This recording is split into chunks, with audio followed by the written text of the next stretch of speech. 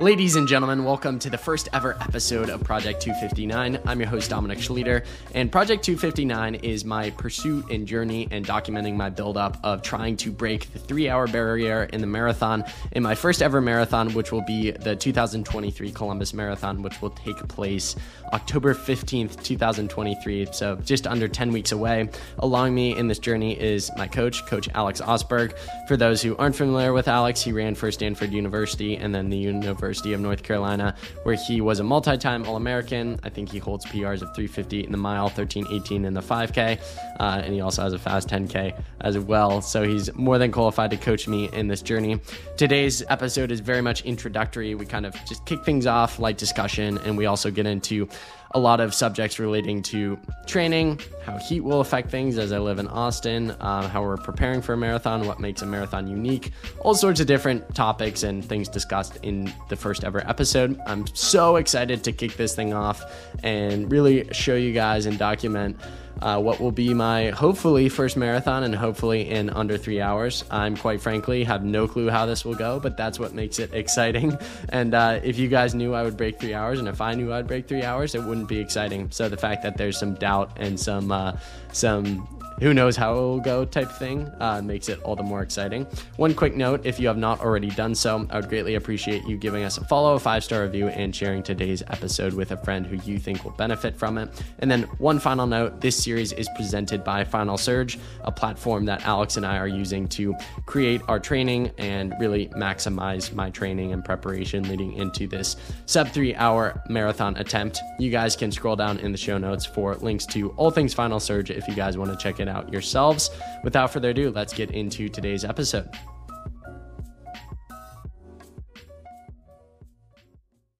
Alex Osberg, welcome to episode 1 of Project 259. How are you doing today?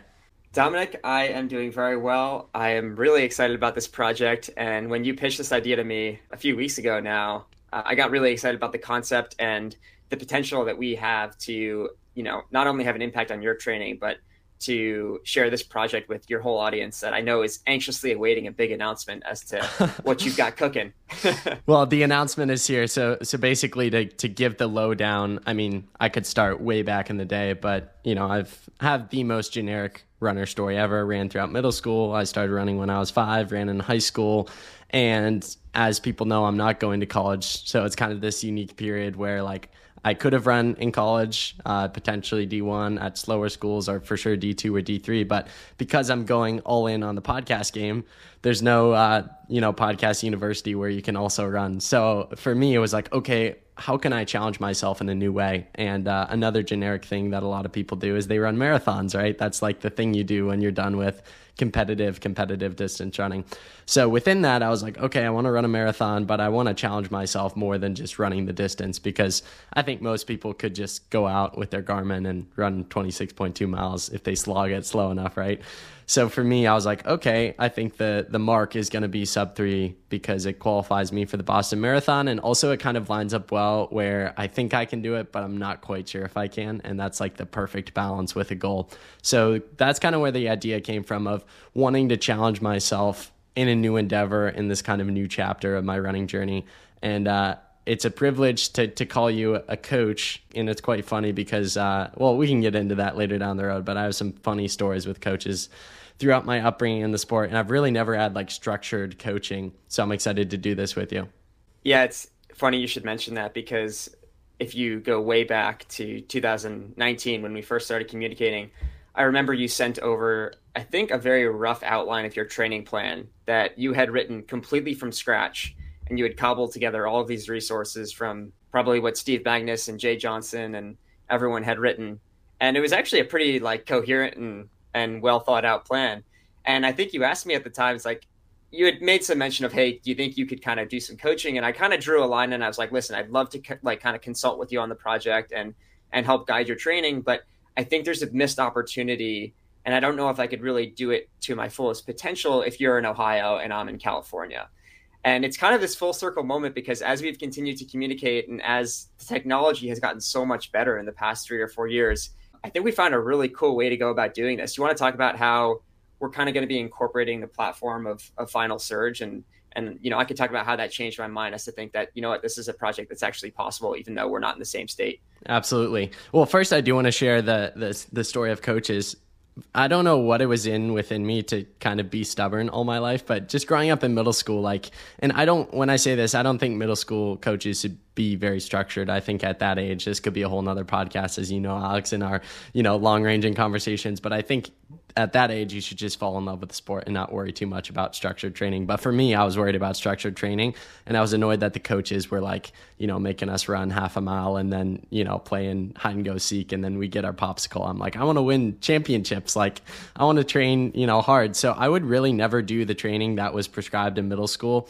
And it even got to the point where in 8th grade, that track coach, he really thought that distance runners should exclusively train like sprinters. I'm not sure where he got it from or what book he read, but Alex, I did not show up to a single practice my 8th grade track season, but because I was the fastest kid on the team, he just, I guess, let me do it. I would only show up to meets. So I always kind of had this stubborn attitude. And then in high school, it was a very collaborative relationship with my coach where he was new.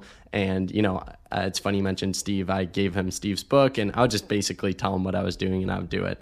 I would show up to practice. I'd do easy runs with the guys, but I would almost do all of my training by myself or workouts. I would write it all by myself. So you're really the first ever coach I've had, which is just quite hilarious to say at 18 years old, but it is very cool. And as you kind of alluded to, we've kind of figured out a good way to go about this, because as amazing as, iMessage is these days, it would be a disaster if you were just texting me workouts, over text message every day and whatnot. So in, looking for a good platform that would help us execute this mission of running a marathon in under 3 hours, I came across a platform that I had used and looked up to, and they actually had a podcast back in the day called Final Surge, and it's kind of like the one-stop shop for online training and coaching and athletes and the collaborative relationship between coach and athlete. And even though we just kicked off this series, it's been really cool to use it a little bit and see some of the different features. And it's just cool, kind of as you said with technology, how far things have come, where I'm like, oh, I didn't even realize you could do that. Or I didn't realize that Alex could, write a workout and then I could just download it from the platform to my Garmin and then go do that workout. Different things like that I think will make this a really cool platform to use in this training. And I'm absolutely stoked to have them as the presenting sponsor of this series. Yeah, and I think when you say that, it brings something to mind for me, which is this idea between when you're constructing a training plan, because I think we should get into some of the details on, our approach and also what the goals are here, the difference between planning versus reality, right? And I think one of the things that a lot of coaches do is they can have the prettiest looking Excel spreadsheet at the beginning of the season, but if that doesn't hold up with reality, or there's a slight deviation in the plan, it all crumbles.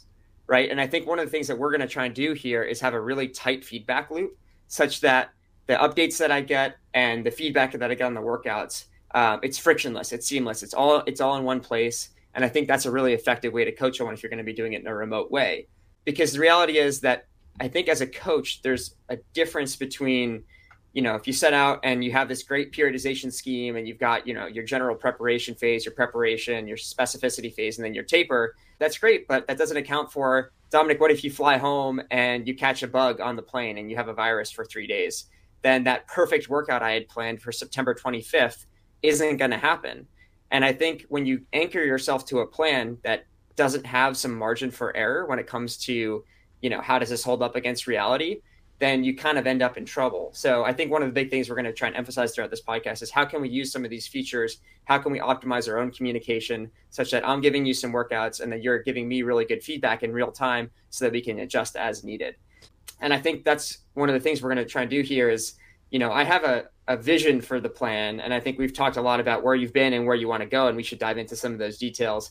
But I don't think I'm going to write the plan any more than probably a week or two in advance, because you just can't predict someone's response to training. As much as we hope that we can, we're humans, we're not machines, right? And we're not programmed to have a certain level of adaptation after every workout. So I'm actually very curious to experiment with this a little bit and kind of come up with a good plan on how we can optimize these feedback loops and come up with a really effective plan. I was actually curious there because there's a feature on Final Surge where the coach can, I mean, you could write all 10 weeks of training right now, but only have me, the athlete, see like 1 week in advance or even 1 day in advance. And a question I was actually going to ask you, because I can only see into next week. I was curious. I was like, I wonder if he's written multiple weeks and just hid them from me. But I guess it's good to know you haven't done that. And a question in regards to like going back about like the online coaching thing and getting into it and doing this project with me. Alex, we've done so many podcasts with each other, but just as a little refresher, as hard as this may be to do, can you give like a 60-second to 2-minute refresher on your running journey as well as your interest in coaching and just doing this series overall? Sure. So I ran in Connecticut for my high school career, got recruited to Stanford in 2015. That's the year that I started. I got redshirted my freshman year, so I took 5 years, finished up there with several All-American honors. I think I left Stanford with PRs of 13:42 in the 5K and 3:59 in the mile. I was overjoyed with the experience that I had and the successes that I had there. It was really a life-changing experience and really fulfilling. Then the pandemic hit and everybody's life as we know it changed. I then decided that I was going to be starting a grad program and continue my NCAA eligibility at UNC Chapel Hill. Coincidentally, I also then followed my college coach who recruited me, Chris Miltenberg, who's still here at UNC today. And he was a big kind of the impetus for coming out here. I think you actually just interviewed him, and that podcast should be released somewhat shortly. Probably already released by the time people hear this. Yeah. Anyway, so I had my last 2 years of eligibility. And if for those who are counting, yes, I actually got 7 years of NCAA eligibility through a medical redshirt, a COVID year, and an actual redshirt. So I left the NCAA as an old man relative to my peers, but I think I got a great experience out of it. And then, yeah, left UNC. I was able to run faster in every event and then have kept training post-collegiately. And I think my interest in coaching stemmed from my interest in what I was kind of studying in the classroom. I've been really interested in biology and psychology. And, you know, when you bring those concepts together, basically science and practice, that's what coaching is, right? So I'm fascinated with understanding the physiology, and you know, I've been doing some online coaching for the past year, mostly marathon focused, and then I've also been doing some kind of volunteer assistant work for UNC. So this was an exciting project for me. I know you very well, and I think you're excited to take on a new challenge, and I'm here to support you on that. You mentioned those experiences as an athlete and some of your different accomplishments. How do you think your experience as an athlete, and I don't want to make it sound like you're retired because you're not, you're still putting in the miles. How do you think your experience as an athlete has influenced you as a coach and some of the lessons you will take from your athletic experience into this project? They've undoubtedly influenced my perspective on coaching. I think I've developed some credibility purely based on how fast I can run, which honestly makes me a little bit uncomfortable because I think one of the problems that we have in the sport is that a lot of coaches just coach the way they trained and the way they were successful. And what that's ignoring is that, you know, everybody has a different profile on how they adapt to training, how they respond to training. And so, you know, one of the big traps that I try to avoid is, you know, what I would call autobiographical coaching. Basically like a copy and paste from this is what got me good in 2015 to 2016. Therefore, Dominic, you're going to benefit from the same thing in 2023. And so one of my big motivating factors is to constantly test my ideas and always try to evolve as a coach such that like I'm always developing an approach, and I'm actually trying to unlearn some of the things that I did as an athlete, because there have been many times that I would tell people, do as I say, not as I have done. And I have made several mistakes. And I think a lot of those mistakes have informed the way that I approach it.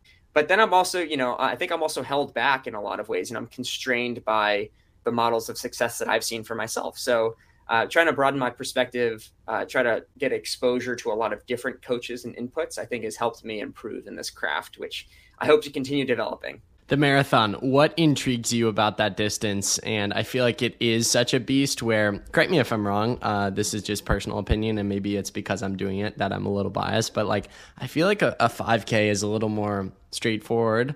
versus a marathon, at least for a first timer. I feel like, there are certain workouts, certain training, and it's the same for the marathon. Basically, what I'm trying to say is I feel like the marathon is a very intriguing distance, as we'll get into in this series. There are all sorts of different components, from fueling and all sorts of different things that I feel like make it a different beast. So what intrigues you most about this distance? Well, going off of what I just said, it's actually something that I don't have a lot of personal experience in. So I'm forcing myself to learn a new skill set and to gather new knowledge to then apply it in this plan, which I'm always interested in, finding challenges that push me outside my comfort zone. And this is a perfect one to do that. I think I have a pretty good grasp on the physiology and kind of the training theory, but practically implementing it is going to be a different challenge. So I'm excited for that. I think marathon performance comes down to three major factors. And this is true of pretty much every athlete trying to do it at a high level. It's your VO2 max, it's your lactate threshold, and it's your running economy. And what intrigues me about you is we know you have a pretty high VO2 max relative to your competitors trying to break 3. You've run in the 1643 for the 5K, right? 1621. And I think I told you on the phone 1623, and then I looked it up and it was 1621, and I was like, I'll take the extra 2 seconds. take this, take the extra seconds. And so if you were to extrapolate that to a marathon distance, if you were to take the Jack Daniels VDOT calculations, like that puts you well under 3 hours. So we know that you have the aerobic capacity and the engine to do it. But if it were just as easy as the aerobic capacity, then everyone would be running fast marathons, right? The crux of the issue is that the marathon really starts at 30K. And it introduces a whole nother side to it, which is really the metabolic side, the fueling side, right? Because we're going to talk about this later, I'm sure, but you have this delicate interplay between fueling sources that you can use between fat and carbohydrate. And you only have so much stored carbohydrate in your liver and your muscles to last you not the whole marathon, right? So training in a way to try to change your fuel utilization and to try and actually, it's not only about the metabolic side of things, it's also about the durability side of things. In a 5K, the injury risk is fairly low. It's for most people 20 to 30 minutes of running, which is feasible. The marathon also, demands a certain level of tissue and bone and muscle resilience and durability that you need to get to mile 20 in one piece to be able to keep it together. And you kind of accumulate a lot of damage over those miles, especially when you're running them pretty hard at race pace. So all of those factors together are things that are definitely intriguing to me. We'll get into my recent training here, but that is what intrigues me the most, is that 650 pace does not seem hard. It's not hard, but 650 pace run for 26.2 miles, it's like, can I do it? I don't know. And that's what makes it interesting and exciting. And for me, I'm sure a question I'll get a lot over this series as, people listen to episodes or we get new listeners is like, oh, what's the most you've ever run? I feel like that's a question most people get when they do a marathon, because people want to know, how close to the beast have you gotten? And for me, the most I've ever run is 14. I think I did 14 once going into my junior year of high school. Now, I think we'd both be lying if we said 12 miles adding on to that is quite a distance. And it also makes it quite interesting, the 650 pace per mile, which for those who aren't familiar is, I think, 2:59:59 pace. So basically the pace I'll need to run to break 3 is 650 pace. It's very interesting and personal to me because in high school, I was a firm believer, at least within my own training system. In the summer, I felt I responded really well to faster long runs, and it got me really aerobically fit and strong. So because of that, normally once a week, I would do my long run around that pace roughly. So even that 14-mile long run, I want to say was like 648, 649 pace. And if you go on my Strava throughout the years, you'll see a lot of those long runs at that pace. So it makes it more interesting for me because most of my long runs were at sub 3 hour pace, but I just didn't know that I would be doing this challenge a few years later. So with all that being said, I think it's really interesting, the distance piece of it. That's why I'm doing a marathon rather than a half marathon. Like, as cool as it would be to go after a half marathon at like 540 pace or 545 pace, it doesn't have that same feeling of like nerves and of doubt that the marathon does, just because it's the marathon. I mean, the hallmark of any good goal, right, is something that you're not totally sure you can achieve. Right. And anything that's intriguing in the sport is a goal that is outside of the realm of what you know to be possible. And the fact that there's some uncharted territory here, and the fact that maybe your chance of success is I don't know, let's call it like 60-40, 75-25 in favor of you doing it. But there's still that like little bit of doubt in the back of your mind, like, yep, this is uncharted territory. I'm not sure. And I think that would dissuade a lot of people from pursuing a goal that's a little bit scary. But I'd actually say that's probably the sweet spot right there. It's like, I know I think I can do it, but I'm not actually sure. And how am I going to go about doing that? That's the intriguing part. And as fans of the sport, watching the World Marathon Majors every year, I think we always see the people that, you know, their runs or workouts get floated around before. You'll hear their pre-race press conferences, and it's like, oh, I'm in 207 shape, 208 shape, and, you know, their PRR is 209, 210, whatever it might be. But then inevitably, you know, they have some GI issue or they pull something. All the different factors that you mentioned earlier, I think only really start to present themselves at the marathon distance. Because in competitive running, outside of like a few US Championship 15K, 20K, but those are kind of weird and people don't really pay attention to them, it's like the half marathon and then the marathon in terms of competitive running. And it's such a big jump. And with that jump, I feel like comes all sorts of new possibilities for failure. I feel like with the 5K, with the 10K, like you're not even thinking of like the potential risk of injury mid-race or like fueling issue. Those just issues aren't there. So I could actually show up on October 14th. I could do my pre-race, you know, my strides, etc. I could call you and say, you know, the fitness is there. There's a 99% chance I do this, or like 100% chance I'm in sub 3 hour shape. I think we'll get to the point where I am for sure in sub 3 hour shape. But again, it's another thing to do it on the day, specifically with the marathon. Yeah, absolutely. I mean, one of the scary things about the marathon is so much can go wrong. And it can go wrong pretty quickly too. Whereas in a 10K or a 5K, if you're going through a rough patch, you know, the finish line's in sight. There's a light at the end of the tunnel. If you're going through a rough patch in a marathon, which you inevitably will, you may be staring down another 13, 14 miles, which again is as long as you've ever run. So, I mean, all of these things are a little bit terrifying to think about. But I think that also is encouraging because when we approach the plan, we say, okay, how can we protect ourselves from failure, right? Like, can we identify the sources of failure, of potential failure, and then stop those things from happening? And so the obvious ones that we think of right off the bat would be injury, illness, and then I think like a fueling debacle. And so these are, and I think also you should throw in their equipment for those people who have really been following the major marathons closely. I believe this is probably 5 or 6 years ago, Eliud Kipchoge ran the Berlin Marathon and the insoles of his shoes actually came out. So major like wardrobe malfunction there. I'm sure Nike was cringing when they saw that. But, you know, making sure that the equipment works, making sure that you can actually run some of your, you know, key long runs in the shoes you're going to be racing in, making sure that you can find a way that you're carrying your gels such that you're not like chafing because of them. All of these little things, right? Like, didn't Muhammad Ali say something like, it's not the mountain that you have to climb that you need to worry about, it's the pebble in your shoe that's really going to get to you, or something along those lines. It's those small factors that you need to think about, and you don't want to leave those things to chance.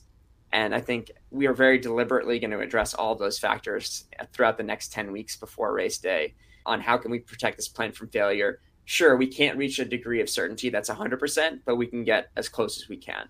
What do you think will be the biggest roadblock in my way during these next 10 weeks? I think the biggest thing is just going to be building the volume in a way that's safe and sustainable.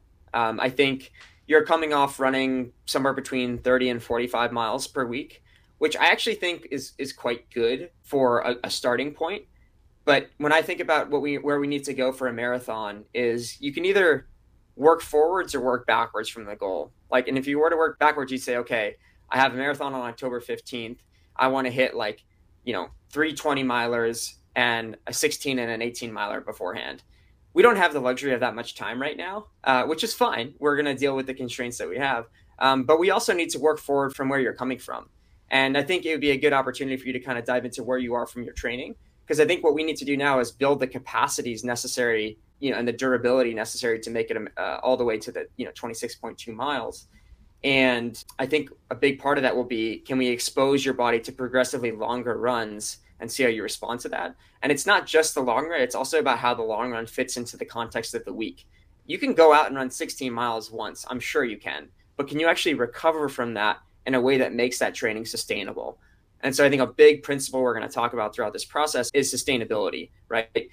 The goal of this training block is not, let's see how fast I can run in any one session. What's the longest I can run in any one bout? Rather, you need to think about, what are the highest returns I can get on my investment over the longest period of time. And a lot of times, you just need to think about sustainability here and honestly moderation. So I think trying to incorporate those longer runs in the context of your training overall and the week overall is going to be a challenge for us to figure out. Diving into recent training, what questions do you have for me that you think would help the listener better understand where I'm coming from and where we're headed with 10 weeks to go? Yeah, I mean, I think if you were to define a training plan, and when I was kind of sitting down and starting to write this out, there's like a few questions that automatically come to mind.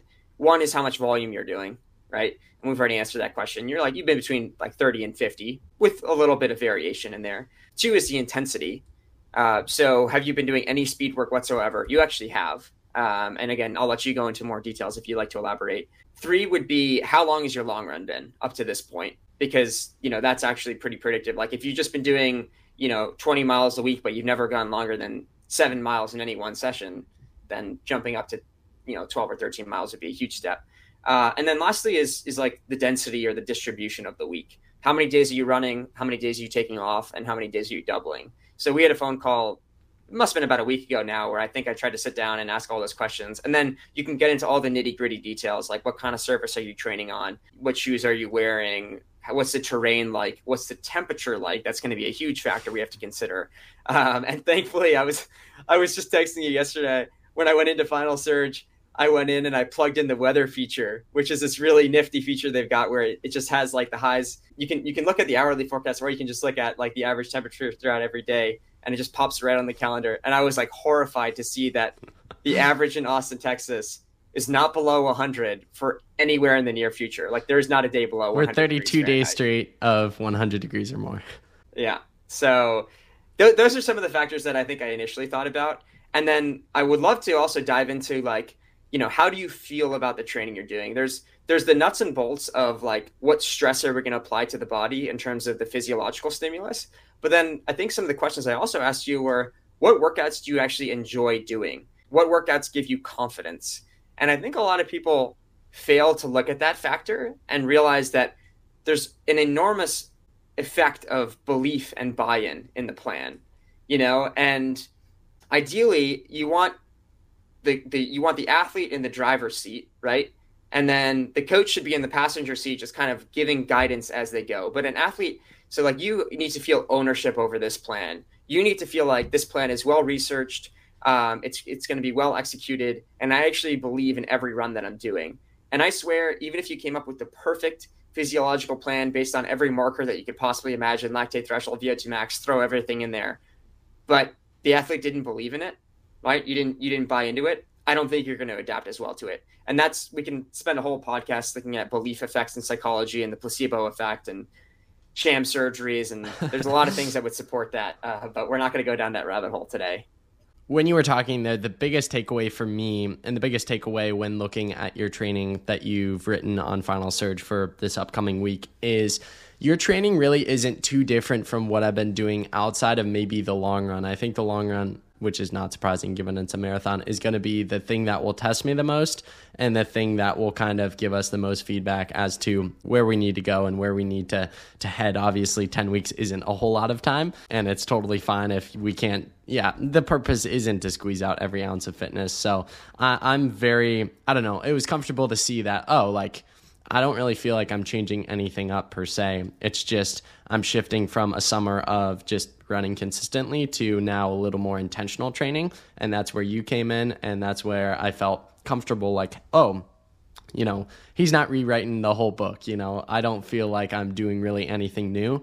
And that's obviously a freeing feeling to be like, oh, okay, nothing really changes too much. So I don't know if you have any thoughts on that. Well, it's funny, and we've had conversations about this.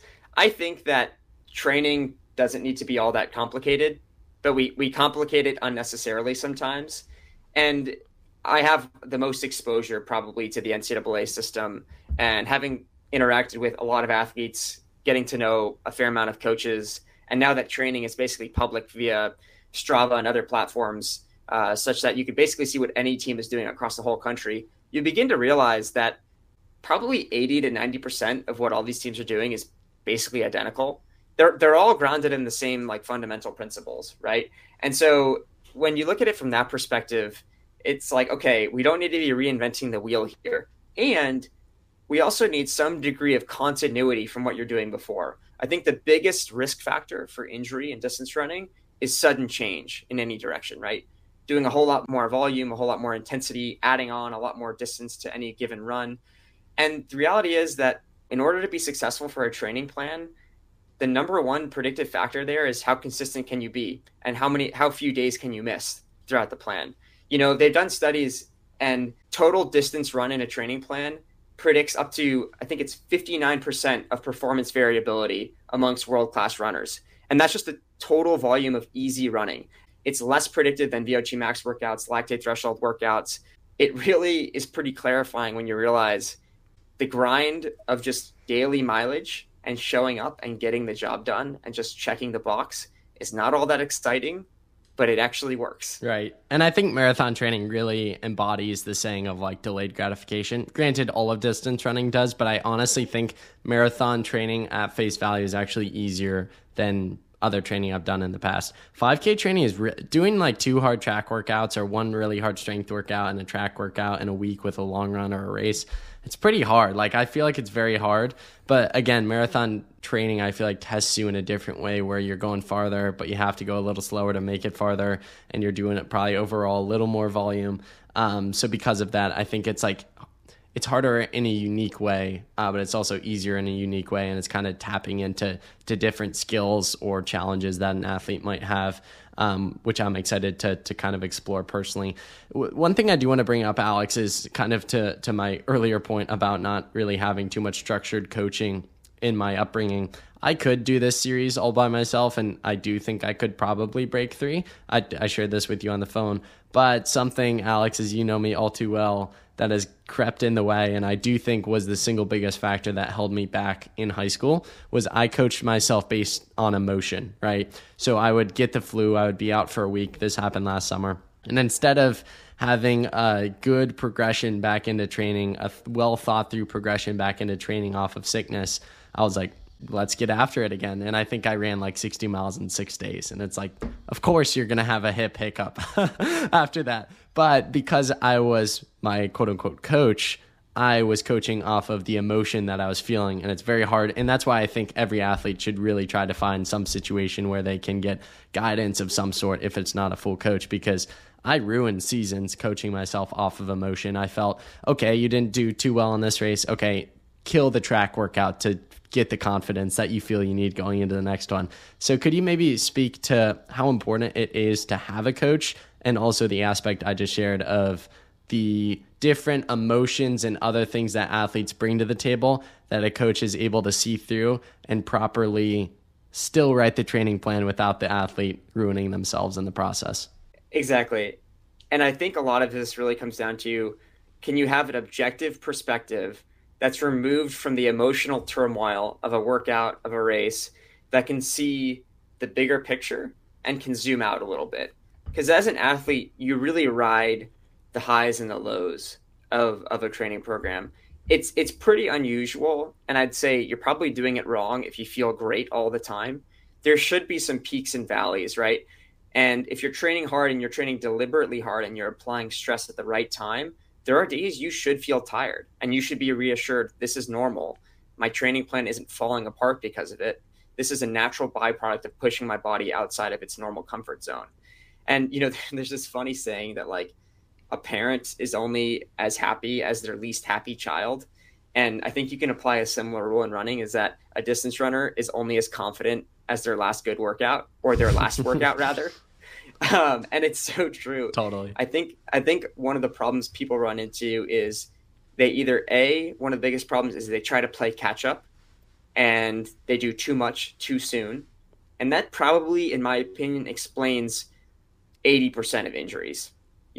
Forget about the shoes, forget about the surface, forget about biomechanics. You probably got injured by doing too much too soon. And a coach is really good at saying, okay, here's where you were. Let's remove the emotion that's attached from it. And let's look at this objectively and then plan a natural progression coming back. Because the reality is most distance runners, it selects for people who are type A, who are really driven, and they think that hard work can solve all problems. And paradoxically, one of the things that sometimes you need the most, even when you don't think you need it, is rest.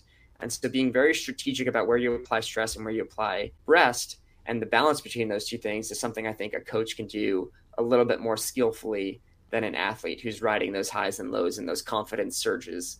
And that's not something I don't think you need. I think it's helpful to do that in person, but I think we're going to come up with a really good communication system here where, I don't need some kind of black box algorithm from a wearable device to tell me how you felt that morning. We can use that to maybe inform our approach, like resting heart rate variability, and we can have a whole conversation about the utility of wearables in distance running. But instead, I just want to know, like, how are you feeling? How are you feeling about training? Is anything bothering you? And we're going to stay on top of those details. I think just asking yourself the question or having someone pose to you the question, how are you feeling about this training? Where is it going? All of those questions themselves, and if you really target them in the right way at the right time, can be immensely beneficial. A really cool feature of Final Surge that I've found neat is the ability to leave a note or a message to you that you'll then get a push notification or email for. And as my loyal Strava followers know over the years, I just write like diary posts on Strava. I got on Strava as like my personal training log. I didn't think of my Strava as having followers. Again, it was like my personal training log. So I was going to say whatever I wanted to say. So throughout the years, I've always left detailed notes of how I felt X, Y, and Z. And it's actually quite beneficial looking back for me now, just in terms of like seeing what I was doing, seeing how I was feeling, and even like this summer or previous training blocks, seeing how I felt and responded to different things. So I'll say, Alex, prepare yourself for these notes on every run, which will actually probably make the series more interesting, but I'm very detailed. But I think that's a neat feature of Final Surge. So expect some push notifications with big diary novels from yours truly. Alex, before we wrap up today's conversation, there's so many different like topics and things I want to bring up. The marathon is such a big distance. I've mentioned it as a beast. That's just how I've heard it referred as. And I do think it's true that there are so many different things that I think can be discussed, and I'd love to pick your brain on. But I don't want to turn this into a 5-hour Joe Rogan podcast. But there is like at the forefront of my mind. So I'm asking myself, okay, what's the one subject I want to cover before we close out today's episode? For those that don't know, I live in Austin, Texas. And as you mentioned, that feature on Final Surge, Turning on the Weather, you said you were horrified. I think this would be really good. And there are different avenues underneath heat that we can explore. But I think I'd be remiss if I didn't bring it up because it will play such a massive factor in this build. I think it's decently easy to train hard when the conditions are good. But it's something I've never experienced growing up in Ohio of like pretty brutal weather, because even in the summers in Ohio, if you wake up 7, 8 a.m., yeah, it'll be humid, but like you can still get considerable work in. And Texas, the low the other day was 79. And it's just like, how much quality work can you actually get in? And I actually just visited the Midwest recently, and like, I wouldn't hold myself to this, but my easy run pace at the same effort was like 45 to 50 seconds faster in the Midwest. That sounds crazy, but I mean, it's just the truth. It's a complete difference. So your overall thoughts on the heat and how it will affect training, how it affects training, and ultimately how it'll affect this project.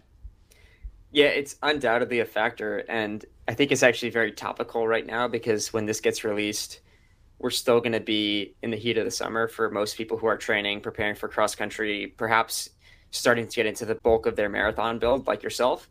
And it's one of those things where, in my mind, the way I think about this is that when you prescribe a run and you do a run, there's the external load and the internal load. And let me dive into those topics and say what I mean by those things. The external load of a 5-mile run is the distance covered, right? You put in this many steps, you covered 5 miles in this amount of time, right? But the reality is that not all 5-mile runs are created equal. Certainly not in between individuals, but also not yourself today from where you were yesterday, or yourself here in Austin, Texas versus where you are in Ohio. And the internal load of a run changes. So I think one thing that we do as a disservice is we assume that mileage is this measure that captures everything, whereas it really captures very little nuance. It just captures the total distance that you covered. But that alone says nothing about the intensity, the heart rate zones, the power zones, and we can go down that rabbit hole if you want to later, or rather the effort you expended because you're in a hot place, which you are right now.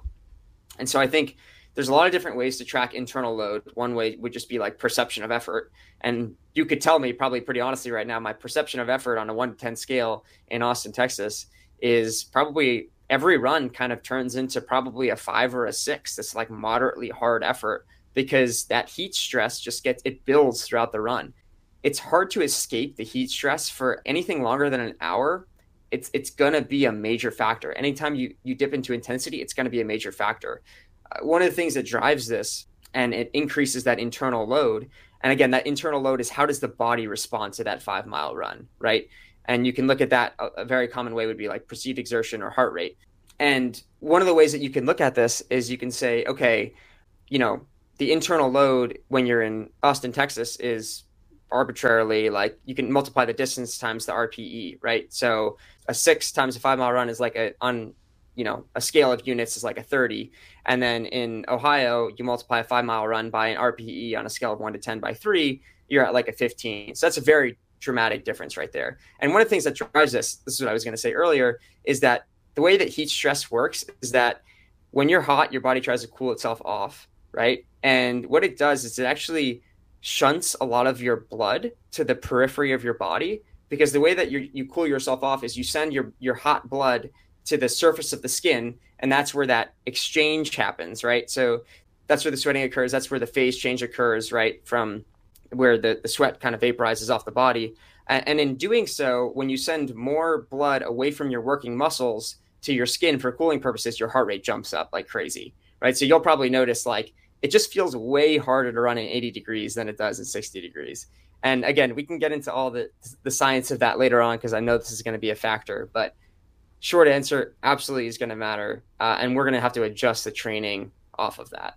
What scares me the most, again, this whole series and project, I'm going to be as open and honest as I can be. What scares me the most is the heat, with the factor of running longer than I ever have before in training.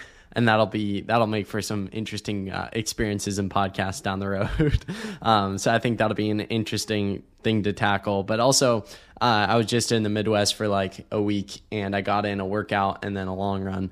And the workout was, I was pacing my friend Jacob Moon. He runs for the University of Xavier, Big East School. He was doing 4x2 mile, and I basically did 95% of that workout.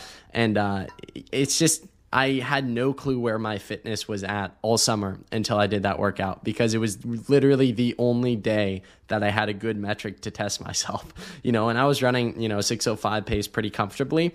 And a few weeks ago, I did a 3-mile tempo on the track here in Austin. And I definitely tried to keep the effort tempo level that I could have continued, but I think I went 6:16, and it was like some of the worst 6:16s I've ever felt. So it's something that I think both you and I will have to get good at, is detachment from outcome and figuring out what work is just work, and just like laying bricks, even if they're not sexy. None of the work in Texas is going to be good. And honestly, Alex, I don't think the stuff I'll do here will actually correlate to a sub 3-hour marathon. I'll be back for my brother's wedding. I'll get in some training there. It'll only be during that trip that I feel like we'll be able to actually see the fitness. Okay, what is the pace on your easy run now that we have an objective scale to measure it on? Okay, how does 650 pace actually feel? Because it is such a big difference. As I mentioned, the easy run pace in Ohio was like 45 to 50 seconds faster. I'm not holding myself to that, and I think it's bad to get caught up in, those metrics. Just run by feel. That's how I go about it. But it's going to be interesting. I think it gets me excited because it makes the project all the more interesting, right? Yeah. Just the more variables you can throw at the wall, it's like, it does make it more interesting for the listener. So I will suffer willingly for the sake of the listener's entertainment, I guess. Yeah, one thing I just wanted to say there, which you made me think of, is my old roommate, Stephen Fahey. He ran for Stanford as well, and then ran professionally for a couple of years. He has this ongoing joke on Strava, which is he lives in Dallas, Texas, and he says, only I know what the numbers mean. And he's referencing some quote that Mike Smith said before. It was like some cryptic language that Mike Smith said before the Nutty Comb Invitational. He's like, we train at altitude, but we know what the numbers mean. And so I always get a good laugh out of that because it's like, yeah, you can't really draw a line between what you're doing here and what your marathon performance is going to be. It's artificially like that whole relationship is ruined, right? That like correlation between pace and goal pace right now, it's totally out of whack. So I think one thing that we can do is rely a little bit more on effort. And as you can see, some of the workouts that I programmed in, again, I'm not going to let you look more than 2 weeks in advance. But some of the workouts I'm programming in for the beginning are going to be more effort-based and fartlek-based, because I think we attach a lot of meaning to how fast can I run a mile repeat, but no one ever really gives, a second thought to how much distance did I cover in 2 minutes. So I think using these tactics, and we can talk about this more in workout design, but using these tactics to like detach the meaning from the actual length of the rep and the pace and just say, hey, can I go off purely off of effort here, is one way of kind of harnessing psychological momentum in otherwise a world where you might get really, really discouraged when you see what your actual pace is or how fast you're running reps. And that's why I think detachment from outcome is so good. It's just like, I trust in the training. I trust I'll line up in Columbus on October 15th as fit as I possibly could be given the circumstances. And you can't ask for anything more than that, right? So, Alex, as we close out today's conversation, again, I want to keep picking your brain, but I'll save that for episode 2. A question I have for you, those who know us and know our previous conversations, specifically the last time I had you on the podcast, you did something where you flipped a few subjects on their head. I won't get into detail. People can listen to that episode. It was fantastic. So I'm going to flip a concept on its head for you and maybe put you in a bit of an uncomfortable spot, although we're friends, so it probably won't be uncomfortable. The question I have for you is, what is the biggest reason I would fail this project? Yeah. And that's a great point, because like we're inverting the problem, right? And I actually did give that some thought. I think the number one thing standing in the way for most people when they're training for a marathon is an injury, right? It's about you're applying a lot of load to the body. And if you're not strategic about how you apply that load and you go about the progression, it's very easy to kind of tiptoe over that razor's edge and end up with something sore. Now, granted, I think injuries come in all different shapes and sizes. And, a sore Achilles is one thing, a stress fracture is another.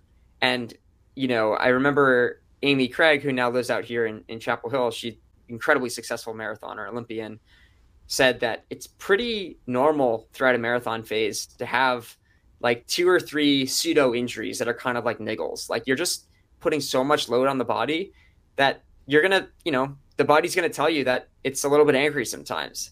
And I think, the way that you approach that and the way that you kind of navigate through that discomfort, and I think there's a great feature we'll talk about later on Final Surge about how to quantify that and how to describe it, will be really useful throughout this whole block. Because I do expect that at some point something's going to be sore, and that's a very healthy way, I think, to look at a training plan. If you're finding your limits, something's going to be sore.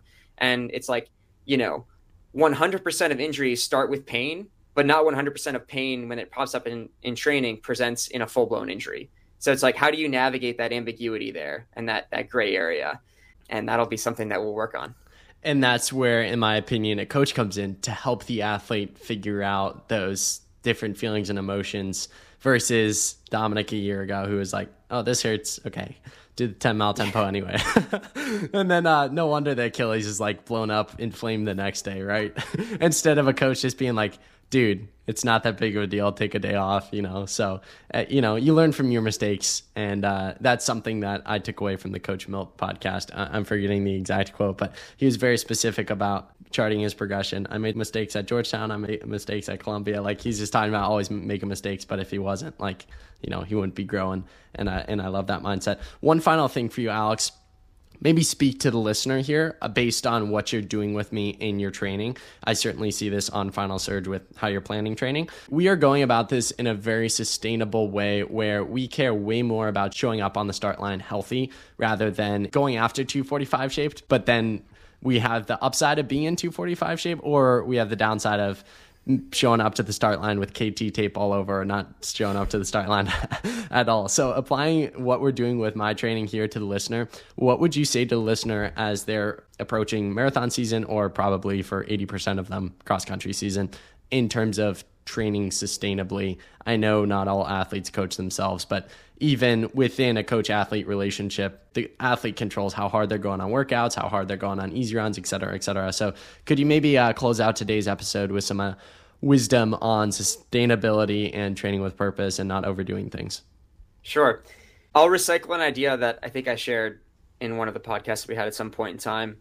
The way that I think about this, the mental model that I use, is that I would so much rather train at 90 to 95% of my capacity, even if I'm leaving a little bit of fitness on the table, than even try to attempt going at 105% of my capacity and ending up injured. Because the reality is, even if you're a little bit less fit, you're putting yourself on the line and you're giving yourself a shot. Whereas with 105%, you're not even getting to the line to begin with. So I don't think it's always useful to frame training as fear-based from trying to avoid injury, right? Because I think you don't want fear to be your motivating factor in the way that you approach something. But it's worth considering, what is the most sustainable way that we can approach this training block? Not what is the highest, the longest long run that I can do or the fastest long run that I can do. Rather, it's what's going to be something that we can execute consistently and sustainably and get us to the line on October 15th feeling happy and healthy and motivated. And of course, there's a psychological component too. If you're burnt out and you've left all of that race energy, you've burned all those matches in your workouts, and you're not even feeling motivated by the time the race rolls around, you probably made a miscalculation somewhere too. So I just say always err on the side of maybe leaving 10% on the table, because the downside to overstepping that line is so huge. It's bottomless. So that's the way we're thinking about it. But we're going to try and do this in a way that's motivating and not fear-based. Alex, episode 1 in the books. It was a pleasure. Looking forward to running it back a week from now on episode 2. Appreciate you. Sounds good, Dominic. I'm looking forward to it as well.